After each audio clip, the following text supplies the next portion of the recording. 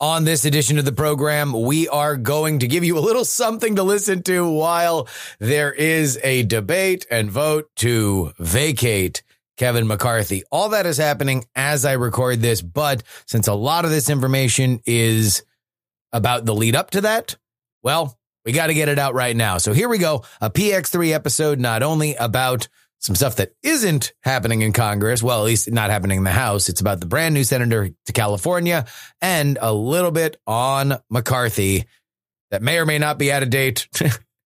Not but an hour after we release it. But here you go. Bill Shares here. Let's get going.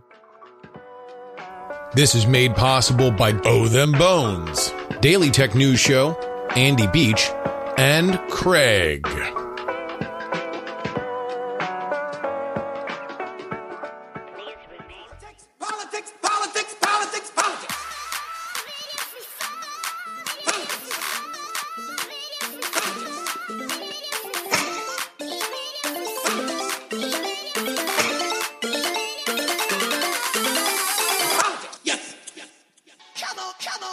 Hello and welcome everybody to the Politics program for Wednesday, October 4th, 2023. Your old pal Justin Robert Young joining you from Austin, Texas. Good to be with you as always. We got a lot of moving pieces in DC right now, and one piece that is moving to DC is a big one. One of only 100 minted. The new junior senator from California is LaFonza Butler. Dianne Feinstein, unfortunately, shuffling loose this mortal coil last week. That means Gavin Newsom has named both of California's senators. And it's a little controversial. We're going to break it down. Not only where this is politically, because, by the way, there is a currently ongoing primary for Dianne Feinstein's seat. We're going to tell you a little bit about Butler herself and the organization that she's coming from, Emily's List, which is a name you might have heard a lot, but I didn't understand. And I think you guys are going to really get something out of this unless you are extraordinarily well versed in Emily's List. So let's start here. The race itself. Dianne Feinstein said about a year ago that she was not going to run for her seat again. Obviously, that proved to be wise as she is no longer with us. Named on the Democratic side because, well, come on, it's California. It's going to be a Democrat. Are three nationally known California Dems. Barbara Lee, 77 years old. Revered by the anti-war effort because she was the lone vote against war authorization as we were going into Afghanistan post 9/11. A tough vote to take at the time, a lonely position, and yet the world has become more like Barbara Lee than Barbara Lee has become like the world. And so she is looked at as somebody that is very, very stalwart. Katie Porter, a rising star in progressive circles. If you are on any kind of social media that tends to tilt left, then you have almost assuredly seen Katie Porter with her props and signs designed to make interrogations of various different government witnesses all the more interesting and exciting. And of course, Adam Schiff, a man who was on the Intelligence Committee during the Trump administration, a chief antagonist during those times, and an acolyte of Nancy Pelosi. All that is going to come back in a second. The most recent poll of this race has it as follows. Lee, 8%, Porter, 15%, and Schiff, 20%. But that has bounced around a lot. In fact, Schiff and Porter have gone back and forth with leads, and then there's an outlier earlier this summer where the Republican had a 1-point lead. But I don't take that particularly seriously. And so it is with that backdrop that we go to an interview on Meet the Press. You listen to this first if you are a PX3 extra subscriber. If you're at the $3 level, you heard this the day that it aired on Meet the Press, the final show of Chuck Todd. Gavin Newsom is his guest. Gavin Newsom says that his goal is to name a caretaker should he have to replace Dianne Feinstein, somebody that would not upset this currently ongoing primary. In her office. Sounds like you hope you don't have to make another appointment. No, I don't want to make another appointment. I don't think the people of California want me to make another appointment. Because you'd end up appointing both seats. Yeah. Yeah, and I don't think that's, that said, it's my job, it's my responsibility. If we have to do it, we'll do it. You're going to abide by your pledge? Yeah, interim appointment. I don't want to get involved in the primary. So no, you would not appoint anybody that is filed for this race? It would be completely unfair to the Democrats that have worked their tail off. That primary is just a matter of months away. I don't want to tip the balance of that. But you're going to abide by, it would be essentially a caretaker, an African-American woman. We hope we never have to make this decision, but I abide by what I've said very publicly on a consistent basis, yes. Of course, the previous promises that Gavin Newsom has made about this seat are chiefly that he would name a black woman. This comes after people criticized him for not naming a black woman to the Senate when Kamala Harris went from the Senate to the White House. So, that second promise to name a caretaker became something controversial amongst Barbara Lee's camp. Barbara Lee is a black woman, and Barbara Lee's camp said, well, why don't you just name Barbara Lee? Easy peasy, lemon squeezy. And more specifically, they made the point that if you named a caretaker, a black woman as a caretaker, it would be an insult. Mind you, Barbara Lee, for whatever her reputation, is indeed 77 years old. And we are just getting out of a long conversation with Dianne Feinstein about how old is too old in the Senate, although Feinstein was obviously 90. So that's what the state of play was leading into this weekend. And on Sunday, Newsom's office said that he would not put a litmus test on his nominee running again. Many thought that in the age of Justin and the boys getting together, well, it's gonna be Lee. But no. Instead, it was LaFonza Butler, a 44-year-old gay, black, union organizer and political strategist who lives in Maryland. And Newsom just gave her the green light to run for the seat.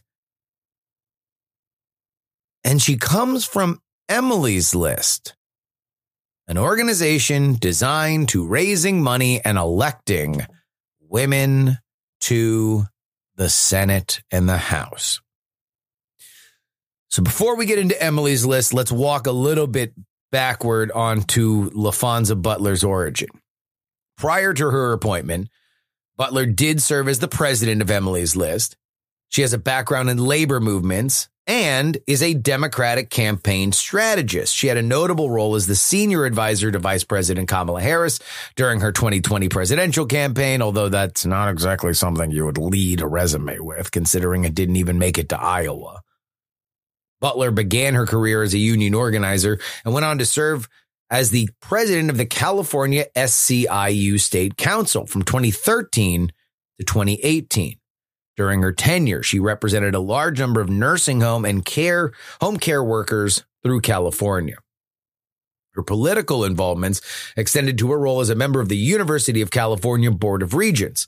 She also spent a brief time at Uber and a little bit longer at Airbnb before she gets tapped for Emily's List. And so for Butler, the question has to be, do you get into this race? Are you ready to run for a seat you didn't know you were going to get until Sunday Night Football? And when you're thinking about that for LaFonza Butler, you have to say, well, how often do you get to run as a sitting senator, especially in a state like California, where you're checking a lot of the identity boxes. California cares about identity. Obviously, the governor considered her because she was a black woman.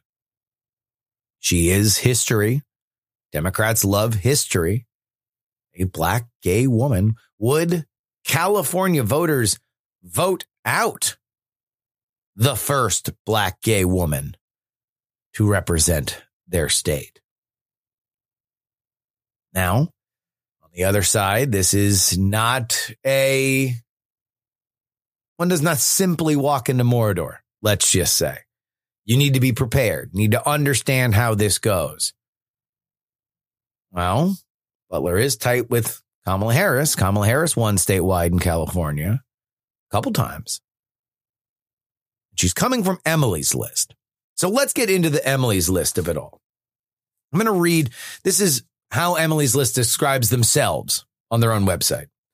Emily's list is the nation's largest resource for women in politics and works to elect Democratic pro-choice women up and down the ballot and across the country with the goal of fighting for our rights in our communities. Our work is centered around the fundamental vision, run, win, change the world. Emily's list has raised $850 million in the service to that vision and has helped Democratic women win competitive elections by recruiting and training candidates, supporting and helping build strong campaigns, and researching the issues that impact women and families, running one of the largest independent expenditure operations for Democrats and turning out women voters to the polls. Since our founding in 1985, we have helped elect the country's first woman as vice president, 175 women to the House, 26 to the Senate, 20 governors, and over 1,500 women to state and local office. More than 40% of the candidates Emily's list has helped elect to Congress have been women of color. So first things first, dear listeners, there is no Emily. Emily is an acronym for early money is like yeast, with the unspoken predicate to that sentence being it makes the dough rise. This is according to them. It has been from its founding a shockingly pragmatic organization with a simple goal: recruit women to run for office as a Democrat, train them, and give them money to establish themselves. And let me just say, I just read that Newt Gingrich book about the Republican rise to take Congress. And one of the things that Gingrich talked a lot about is developing a system for Republicans to know how to run. And the way that Gingrich did it, knowing that when you are a House candidate, you spend a lot of time in cars, was putting instructions on books on tape. And I don't know if Emily's list does this, but I do know that based on somebody who has thought maybe more than anybody that likes to talk as much as he does in Newt Gingrich about electing people to Congress, electing people to the House specifically, training untrained candidates is huge. Early money in those races is very, very big. And Emily's list does both. And it seems like they're doing it better and better. Emily's list became a true financial powerhouse after 2010. Old promotional material makes clear that it was then President Stephanie Shiriak, the old president of the PAC, who doubled the lifetime raise of this organization from 300 to 600 million by 2016. At current count, that's up to 850 million. But the organization does have roots. The first big moment that put the organization on the map was the Year of the Woman, 1992, when more women were elected to Congress than any previous decade. One of those women became Senator of California, Dianne Feinstein. Well, let's go back to Stephanie Shiriak. Here she is on C-SPAN's Washington Journal in 2012, describing the organization and listing a few of the women that they are excited about electing this coming fall. As you will hear, a few of them have stuck around. Women voters this November. Let's look at the Emily's List PAC campaign contributions in 2012. And you can tell us about the PAC in a moment. Total receipts over $15 million have come in. Total spent over $13 million. And then $3.4 million have come into the PAC from individual donors contributing over $200 or more. Tell us about the money coming in and the money going out. Absolutely. As I said earlier, Emily's List has doubled in size in the last year. We've just crossed over 1 million members. And those members across the country have really stepped up in giving, whether it's a $50 contribution, a $100 contribution. We have seen an increase of money going directly to our candidates. You know, much of what Emily's List does is we're a national network of women and men who care about electing pro-choice Democratic women. And in that, our support, really much of it goes directly to campaigns. We call it bundling, and we get those $50, $100, $200 checks directly to those campaigns, and that has been also an increase this year. And we expect that to continue all through 2012. And who are some of the candidates that Emily's List is especially excited about, that you're pouring money into the races of? The list is longer and longer. As I said, there's a historic number of women running for the United States Senate. We are working with 11 specifically, from Mazie Hirono in Hawaii, who's a congresswoman out there who's running a great race, to Elizabeth Warren in Massachusetts, Tammy Baldwin in Wisconsin. The list goes on and on. After the very successful 2020 cycle, Chiriac left Emily's List. Her replacement was LaFonza Butler. So here's what we know for sure. If this is the beginning of Butler's career as a politician, she's going to have access to money. Will it be enough to play statewide in two of the most expensive media markets? We don't know. The Emily's List donor network, by all outside indicators, seems to be as strong as ever. But also, it would appear that the man who named her to the Senate, plucking her from Maryland with no elected experience to become an incumbent woman of color in California, about the biggest head start any candidate without a record could possibly hope for. Well, a move like that could certainly shield him from criticism about running against the first black female vice president for president in 2028. It would certainly make inroads with some of the Emily's List donor network. And it would come at the cost of another California power dynasty headed by Nancy Pelosi, who desperately wants Adam Schiff in that seat. It would be a pretty bold move for Gavin Newsom. Or is it just him covering his tracks, as we're going to hear from our guest Bill Scher in but a few minutes? Here's what we know. Butler has said that she will not make a decision on whether or not she's going to run until after Feinstein's memorial on Thursday. But here's my guess. If you're not gonna run, then why do you let this question linger? Why do you leave it out there? Why don't you just say, I'm happy to be here. I'm very excited. It is an absolute honor to be named to this position. I'm 44 years old. I got a lot of years ahead of me. I don't even live in California. Why do you do that? What does it benefit you? Because the other side is, why not? You got access to money. The other candidates are either too old or not particularly likable. You've got a chance to be an escape hatch. Maybe next November, it'll be Lee, Porter, and Schiff looking up at the stage with the confetti falling, saying, the Butler did it.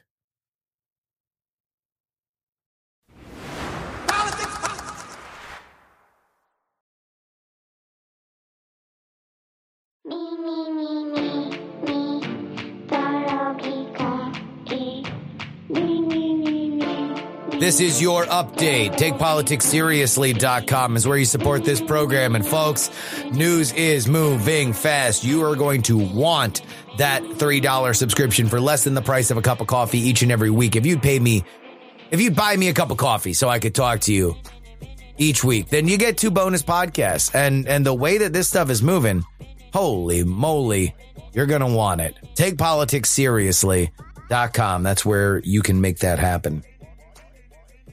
We got some money troubles for old Tim Scott. Amid challenges in gaining traction in early primary states like Iowa and New Hampshire, Scott's campaign is urging donors to remain supportive until the South Carolina primary, where they believe Scott has a stronger chance. Mike Johnson, a top campaign advisor, emphasized the strategic importance of a win in South Carolina during a call with donors following a debate where Scott showed improvement. That's one way to put it. Improvement. Some might say it was curtains. Despite this, Scott's national polling remains low, with a slight bump in Iowa and New Hampshire, but trailing notably behind former President Trump and other GOP rivals. In a bid to bolster his chances, Scott's campaign is focusing on boosting his numbers in the early states while also gearing up for an enhanced campaign strategy in South Carolina. Marked by increased events and fundraising efforts, the campaign displaying optimism underscores a localized approach over national ad campaigns, hoping a strong performance in South Carolina could significantly alter the race dynamics. Guess what? You ain't making it there. Timmy, baby, look, it's over. It's done. You know, you're going to be lucky to make it to Iowa. Iowa's your only shot. This is the thing when people talk about this like, oh, make it to South Carolina. You have to understand the pressure's high now for someone like Tim Scott to drop out. It's high now. How long is it going to go when you have the repeated failure after failure after failure? And that's what it's going to feel like.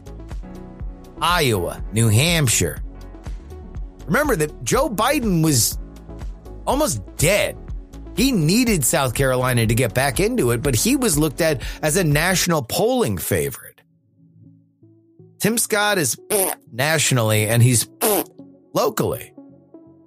Now, if you wanted to pull up all your stakes and you wanted to just say we're running in South Carolina, you'd be reminiscent of Rudy Giuliani's Florida first strategy, but at least it'd be something. But you are running in those other states, and you haven't been able to catch fire anywhere.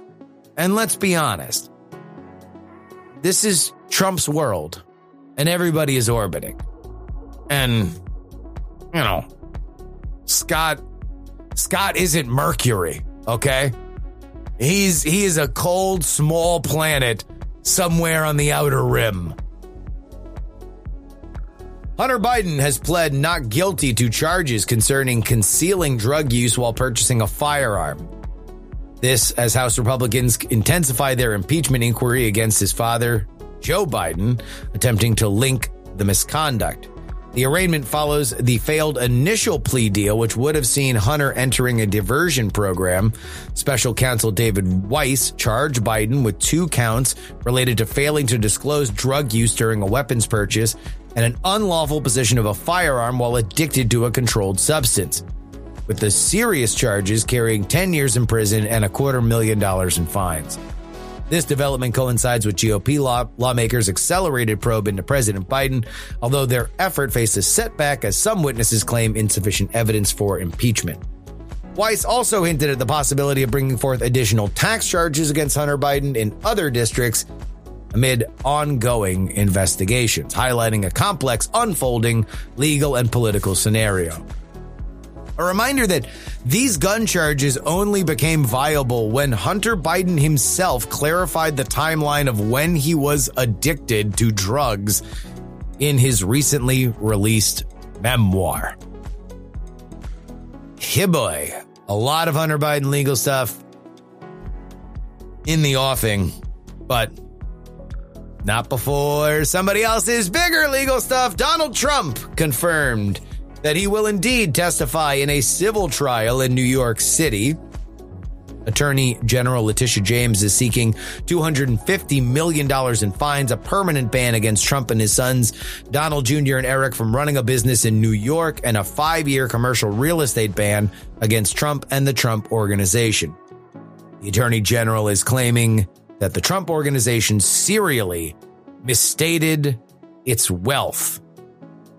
Donald Trump obviously incensed about this, saying it's a scam and a diversion, and that Letitia James is crooked and only out to fulfill a campaign promise to get Trump. This is going to get a lot of attention. Donald Trump is in the courtroom.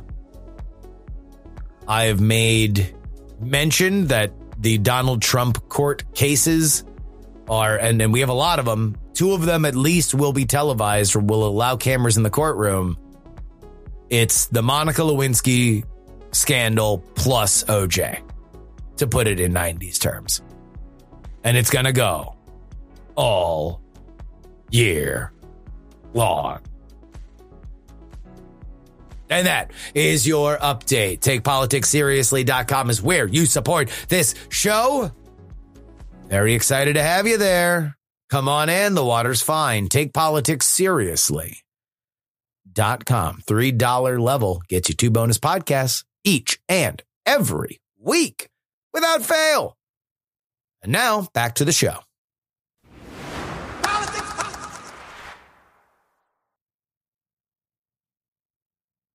Kevin McCarthy, a speaker on the brink. We need to bring in one of our favorite minds of all things politics, but more specifically DC, from Washington Monthly. Our old pal, Bill Scher, is back. Welcome back to the show, Bill.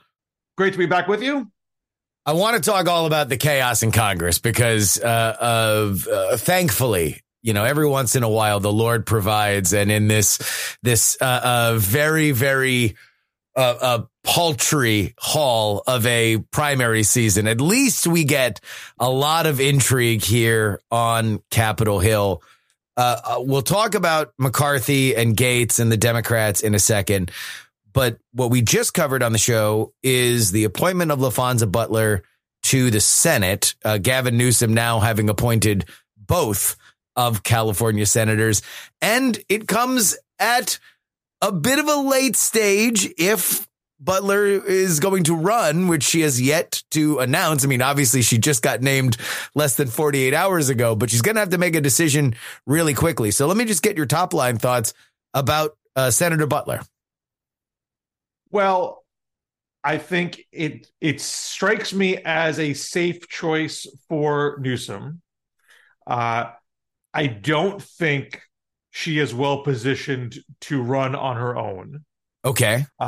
And by doing, and so presuming that she is a caretaker senator, he doesn't put his thumb on the scale in the primary, which is already pretty hotly contested. Yep. And he fulfills the promise that he made to appoint an African-American woman to the position if it so became vacant. I think the complaints from the Barbara Lee crowd that it should have been her, that would not have been a wise choice for Newsom to make, because then he's essentially short-circuiting the primary. So he needed to fulfill his promise without getting in the middle of the primary. I think that is the safest course of action for him. And if it so happens that this person does run and win, so be it. I don't think Newsom would pay a penalty for appointing someone that people really liked and then elected in a primary. I mean, that would also be a gold star for him too. So I don't think he really loses either way.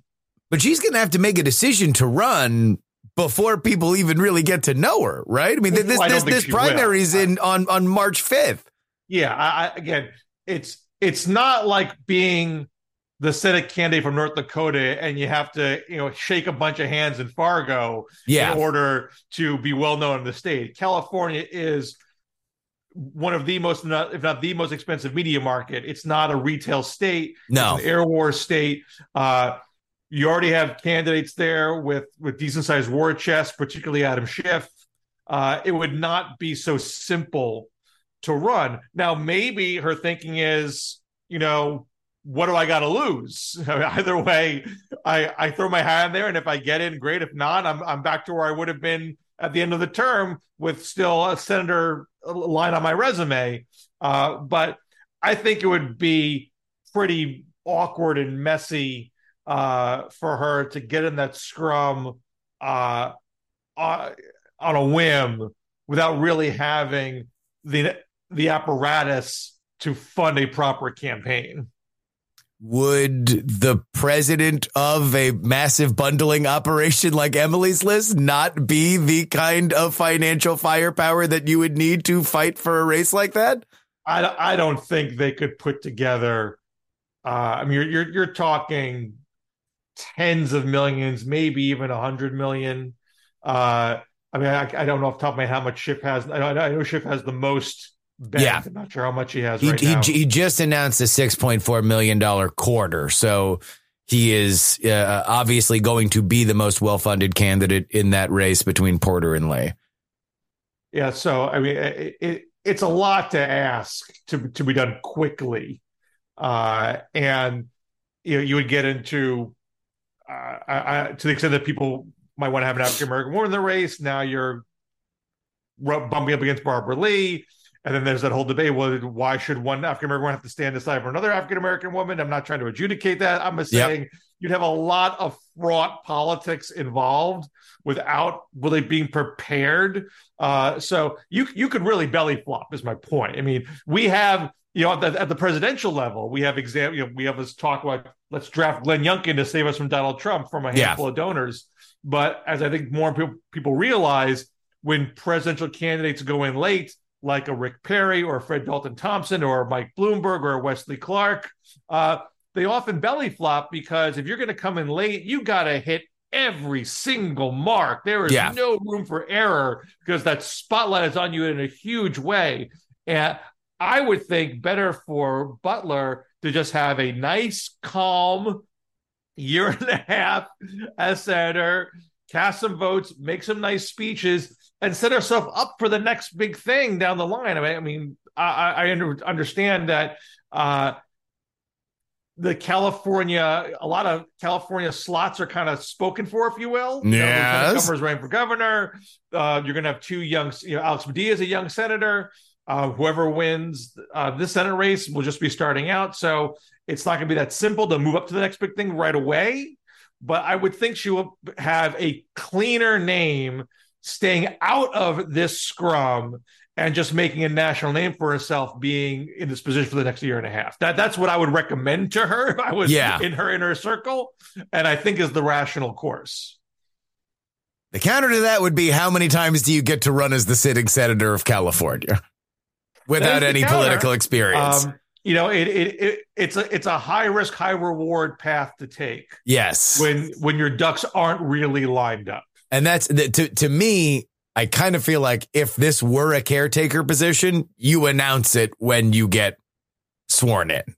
And then the fact that Gavin's Newsom's intention for it to be clearly a caretaker, and then Barbara Lee screwed that up by saying it would be somehow insulting to name someone as an explicit caretaker. I mean, which has never been the case in the course of Senate vacancy history. No one got mad that I think Deval Patrick, named Mo Cowan, African American male, to be caretaker senator in Massachusetts. There was no sense of insult for him doing that. But Barbara Lee put that out there. Gavin didn't want to have an argument about it. And so he just said, hey, look, I made the appointment. The subject is, I did what you, Barbara Lee, asked me to do. Yes. Sorry, it's not you. So that's how you read that. You read the lack of a litmus test more as a response to the fact that Barbara Lee and her team were mad about the idea of a caretaker, a black woman as a caretaker, than a sign that there is going to be a campaign from LaFonza Butler. I think that's your read 99% take.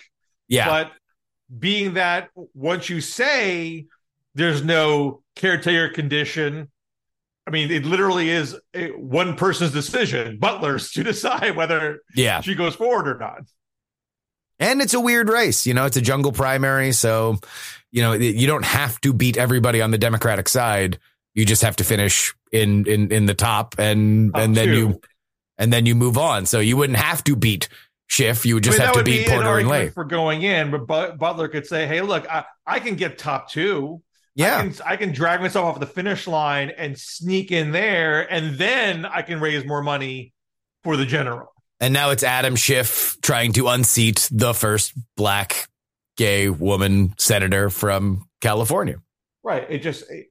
You'd have to not make any mistakes. Which is going to be hard. Jumping in. Going to be hard, especially as a political novice. Than it looks. Yeah. And look, Schiff is backed by the Pelosi dynasty. So that's going to be hard. That nobody knows that state like Pelosi knows that state. Well, Schiff and Porter and Lee, their backgrounds are different. Their resumes are different, but they've all had some experience in a scorching hot spotlight. Yeah.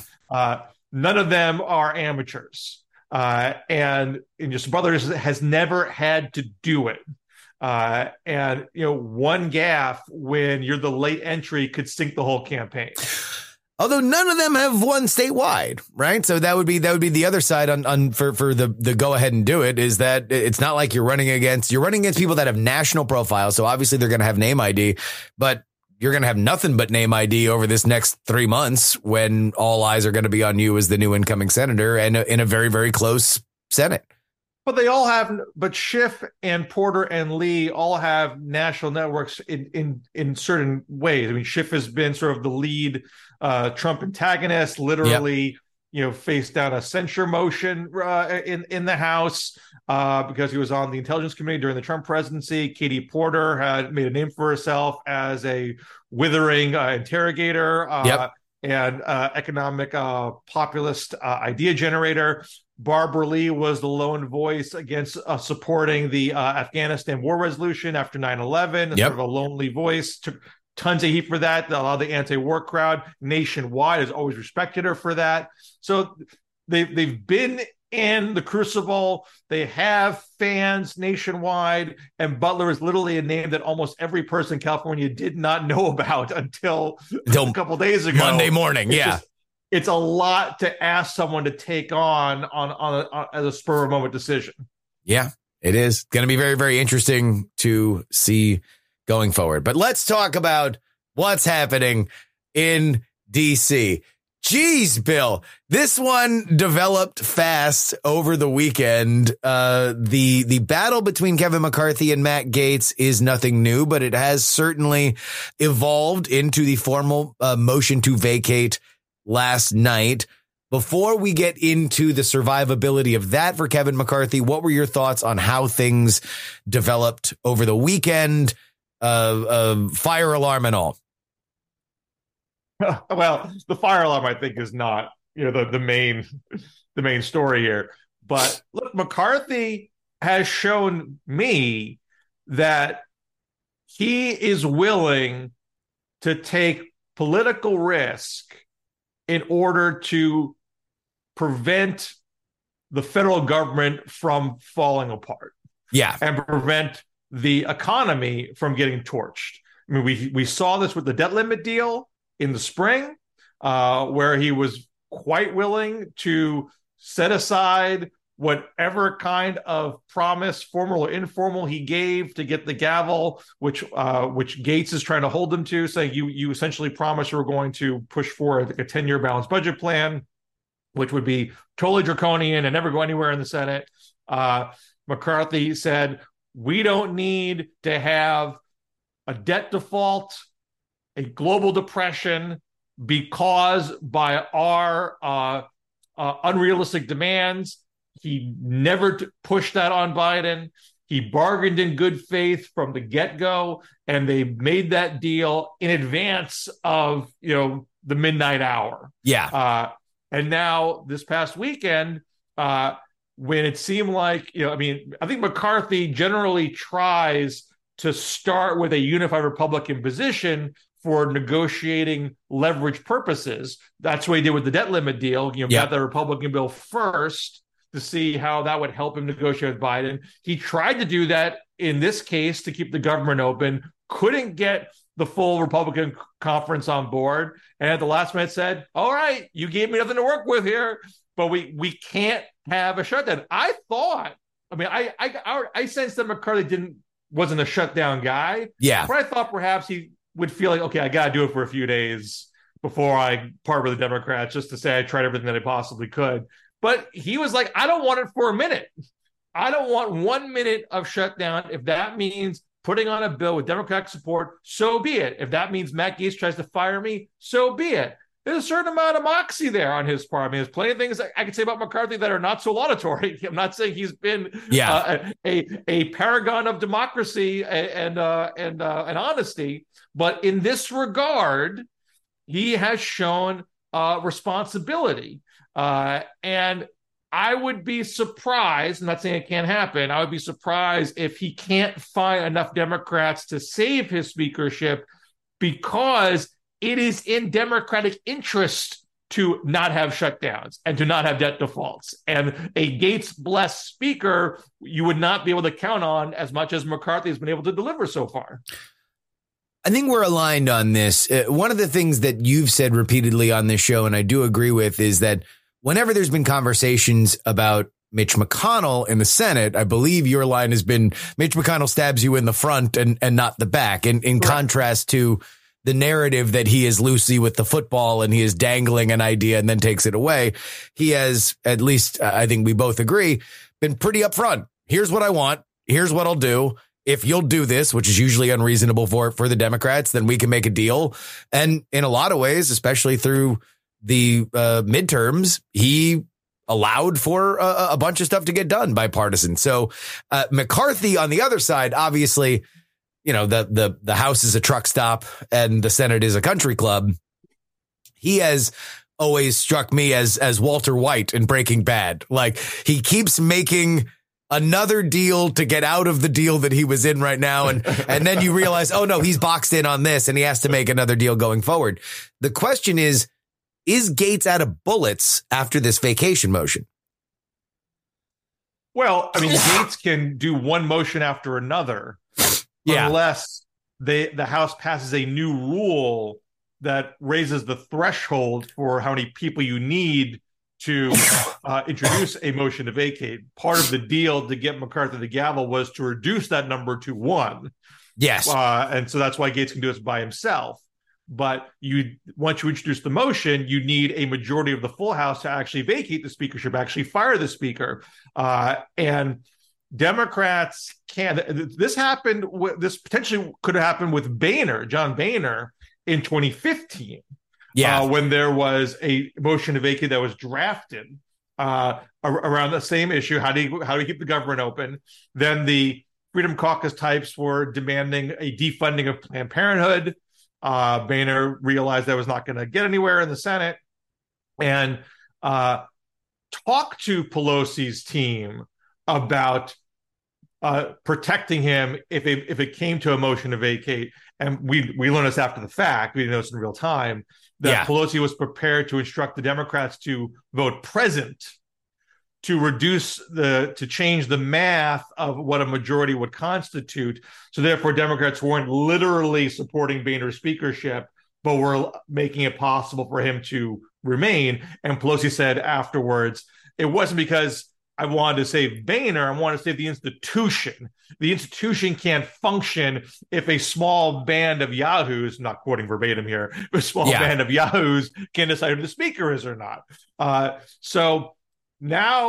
Boehner decided at the end of the day, I don't want to put the House through this. I'm just going to quit. I'm going to quit altogether. Yes, he's out. To keep the government open. Screw this. It's going to be nothing but red wine and growing weed from me for the rest of my days. And McCarthy seems to be saying, look, I'm not going to kowtow to Matt Gaetz. I'm not going to give Democrats concessions, and I'm not going to weaken my speakership in order to save myself. I'm doing this how I do it. You want me? Fine. If you don't, fine. I got to do. Which is not an unreasonable approach on McCarthy's part. But I do think that Democrats, even maybe the lion's share of Democrats, don't want to help him out, don't like that he's not negotiating. But I think there are enough moderate Dems, Trump district Dems, who are going to say, I can take this vote in sync with my district, and it's going to be better for the House, better for the Congress, better for the country, better for the party if we keep McCarthy around. The conversation now from the Democratic perspective is concessions. So what is realistic for them to look for? Honestly, I don't know. I mean, from what I'm reading this morning, Tuesday morning, is that Democrats are frustrated that McCarthy is cutting off discussion of concessions. And they don't feel, I mean, of those who are talking to reporters, they are saying they're not inclined to bail McCarthy out, or they're undecided. And I mean, that may be where we end up here, that there's camp meeting of the minds and McCarthy is done for. I don't think that would be a logical decision for Democrats to make. Any overt concession McCarthy would take from them would be would probably be catastrophic for him. It would probably make him lose more Republican votes, and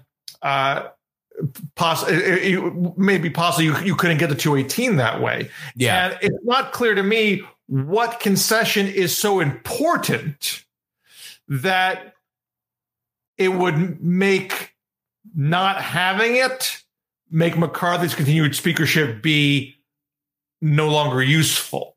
And the things that they're talking about are power share agreements, control of the floor, more different composition of committees. I don't know if I've heard this, but potentially you should suspend this impeachment inquiry, that sort of thing. Yeah. I read something about the RCCC not spending money in certain districts. Yeah, I mean, there's no way McCarthy can accept those types of conditions. And you have to, in my opinion, you have to acknowledge, look, it is a Republican House, barely. Yeah. Republicans can't make decisions that make them excessively vulnerable to primary challenges, or else they won't do it. I mean, any Republican that would accept those conditions that I laid out to you would probably be dead in a primary. Even the most Biden district Republican still has to get through a primary, and basically giving Democrats control of the floor is asking too much. And it's not like the impeachment inquiry, for example. I get how it sticks in their craw that McCarthy has done this for brazen political reasons. There's no evidence to justify a full-blown impeachment inquiry. But I think the subtext of that was, I can't get 218 for an impeachment inquiry. The Biden district members don't really want it. I know there's no evidence here. I know we were actually impeached the guy, but I got to go through the motions a little bit to keep the nut jobs off my back. So if at the end of the day, all you get from McCarthy is no debt default, no shutdown, that's a win for Democrats. I mean, I'm not saying it's nothing for Republicans, too. I think McCarthy's making his own calculation that they're better off that way also. But that was the big fear when Republicans first took over the House, that they're going to burn it all down, that they were going to do everything they could to make America a carnage writ large, and then blame Biden for not doing more to make things better. McCarthy's not doing that, and you don't want the next guy to start doing that. Let's talk about the next guy. Is there even anybody next in line? Who wants this job? What's so stupid about all this? Nobody does want this job. It's a thankless job. It's not clear. Gates is already getting ready to run for governor in Florida. Well, that's why his actions make a certain amount of sense to me, that he wants to be the uber purist to give a basis for his next act. Yeah. And doesn't so much care whether McCarthy is in the position or not in the position. He wants to be, the ringleader of his own little sideshow. But whoever is the speaker, if they have a whit of sense, needs to do the things that McCarthy is doing. Yes. Keep the government open, except that to keep the government open requires compromise with Democrats and Biden, a compromise which McCarthy has already forged in the debt limit deal, a debt limit deal which most Republicans voted for. Yeah. So there was already this understanding baked in, like, this is the best we're going to do in divided government. And to get rid of the guy who made it happen for an unknown person with an unknown agenda doesn't compute to me. Is there a role for the White House here? I mean, indirectly. If I'm Biden, I would tell Hakeem Jeffries what I just told you. Yeah. Hey, I know this is distasteful, but I really don't want any shutdowns, and we're on a decent. The economy is on a good track. I'm hopeful that inflation is going to keep coming down. GDP is going to be solid. I really don't need things messing with that trajectory. Yeah. And what's behind door number 3 in the House Republican conference, I don't want to find out. This has all the hallmarks of one of those like Washington Post, Biden's hidden hand in the House chaos story like a month from now. Possible. I'm sure we'll get those TikToks down the line. Yeah. For all I know, Biden's not doing what I'm suggesting. He's being hands off. I just think he has an interest in stability. He ran for president on a promise to make Washington functional, to bring bipartisanship back, to get America moving again, to end the chaos. And he has succeeded in doing that against all odds. He racked up by a slew of bipartisan wins with Mitch McConnell's help, of all people. Yeah. Even when they lost the House just barely. And even though McCarthy had to dance with the Freedom Caucus to get the gavel, he still worked with McCarthy to get that debt limit deal. He still signed the bill to keep the government open. He's doing the things that he said he could do when many Democrats thought, well, you're promising requires Republican help and they're not going to give it to you. Well, they did. Yeah. Not every one of them, of course, but enough. So Biden needs to keep this streak going. Yeah. If he's going to be able to run for re-election on a platform that I delivered what I told you I could deliver. It feels Biden-y. It feels like there's an opportunity. If there's any natural strength for Joe Biden, it's he wants to get in a room and talk turkey about congressional behavior. That just seems like something that he would want to do. But what I think is complicated about all this, and this you can go back to, there were bipartisan deals with Trump, not so many, but a few. Yep. There are bipartisan deals with Obama, more than most people realize. And often in these cases, nobody wants to admit it. Yeah. Nobody wants to say publicly what they did. They don't want to have the photo op where they shake hands together and they trade pens. And that's why it's hard to know what's really going on. So right now, everybody who's talking is talking like McCarthy is done for. Yeah. The people who don't want to talk may be more inclined to find a path out of this and keep them around. But talking about it doesn't necessarily help the cause. So again, I don't want to go so far as like I know what's going to happen. I just think I have an opinion of what I think is the rational course of action, and there may be a reason why no one wants to admit it publicly. Well, that's the other thing about all this is that Matt Gaetz is soliciting Democrats to kick Biden out. And then accusing McCarthy, or not Biden, kicked McCarthy out. And then McCarthy is soliciting Democrats to stay in. And they're both spending their entire time talking about, well, he's talking to Democrats. Right. Well, Gaetz is, a consummate hypocrite. He's accusing McCarthy of being part of a uniparty that doesn't want to, take care of spending, doesn't want to solve the border, et cetera, et cetera. But what he wants is, the horseshoe. Yes. He wants the far left and the far right to come together for maximum chaos. Yeah. And why is that somehow more laudable than what McCarthy is doing to work with the other party just to keep things functional? Well, we will be hearing much more of this because I don't think it is anywhere close to done in Washington Monthly. And you guys got your newsletter on Substack now, huh? Yes, we've had an email newsletter for a long time, but I've been penning that as of late. We've brought over to Substack, so WashingtonMonthly.substack.com, and we're souping it up from twice a week to 3 times a week. And today's edition is about the McCarthy brouhaha. So please subscribe and get more of our insights. Absolutely. Bill Scher, thank you so much as always. My pleasure. Take care.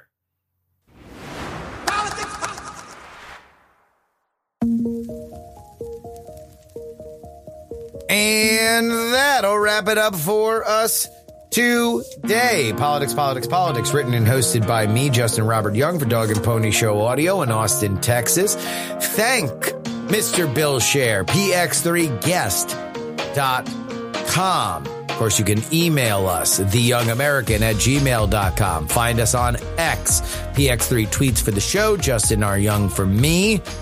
If you would like to share this podcast with your friends and family, you can do so, px3podcast.com. And find me live streaming on Twitch 3 days a week, Monday, Wednesday, Friday, when time permits, px3live.com. Letter P, letter X, number 3, live.com.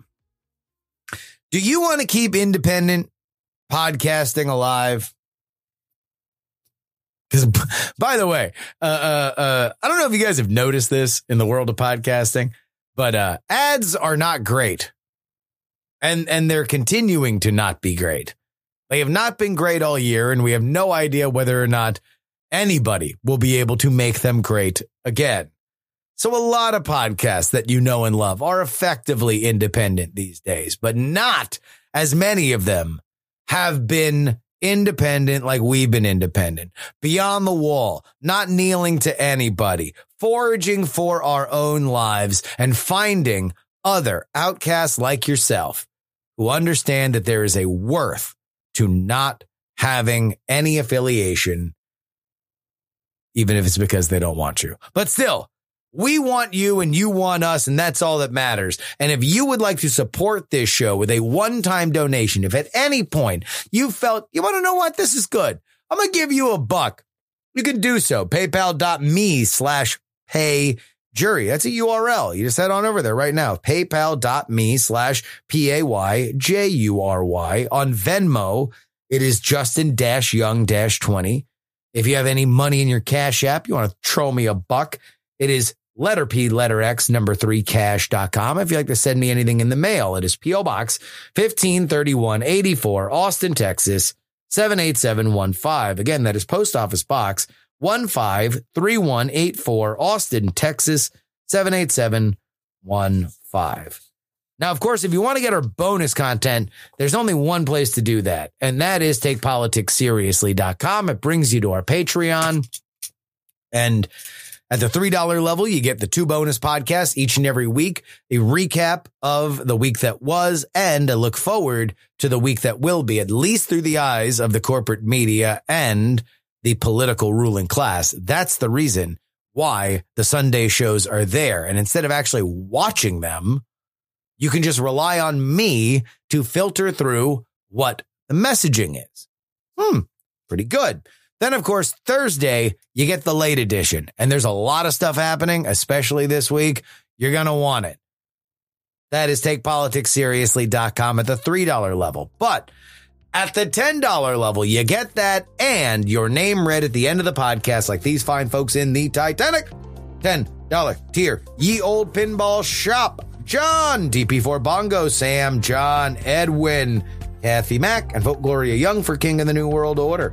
Brian, Edison, Jeremy, a dog named Checkers, Matthew, Sarah Jeannie, Dr. G, His Nerdiness Charles, Darren, Idris Arslanian, Berkeley Steven, Pneumatic Terror, Molly's Delightful Demeanor, Adam, Chief Andy, Robert, Casey, Paul, Dustin, Brad, D-Laser, Nick Wood, Just Another Pilot, Middle-Aged Mike, Utah Jimmy Montana, The Jen, D. Reilly, Chopper, and Andrew. You want your name as a part of the crew.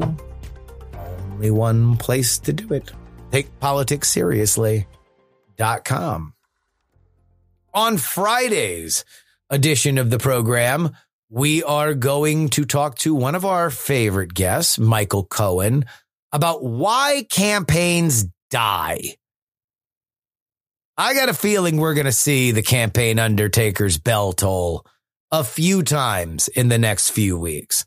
And we're going to talk to somebody who wrote the book on modern campaigns to see what has to happen for the blood to stop flowing in an organization like a campaign.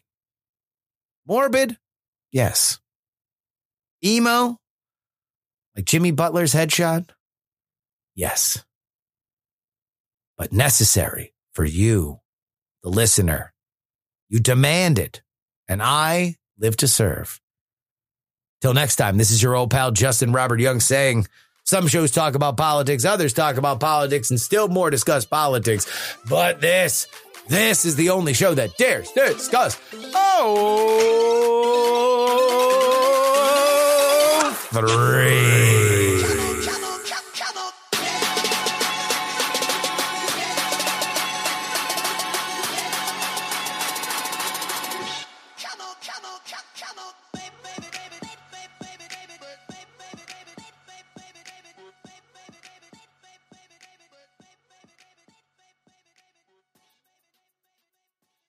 Diamond Club hopes you have enjoyed this program.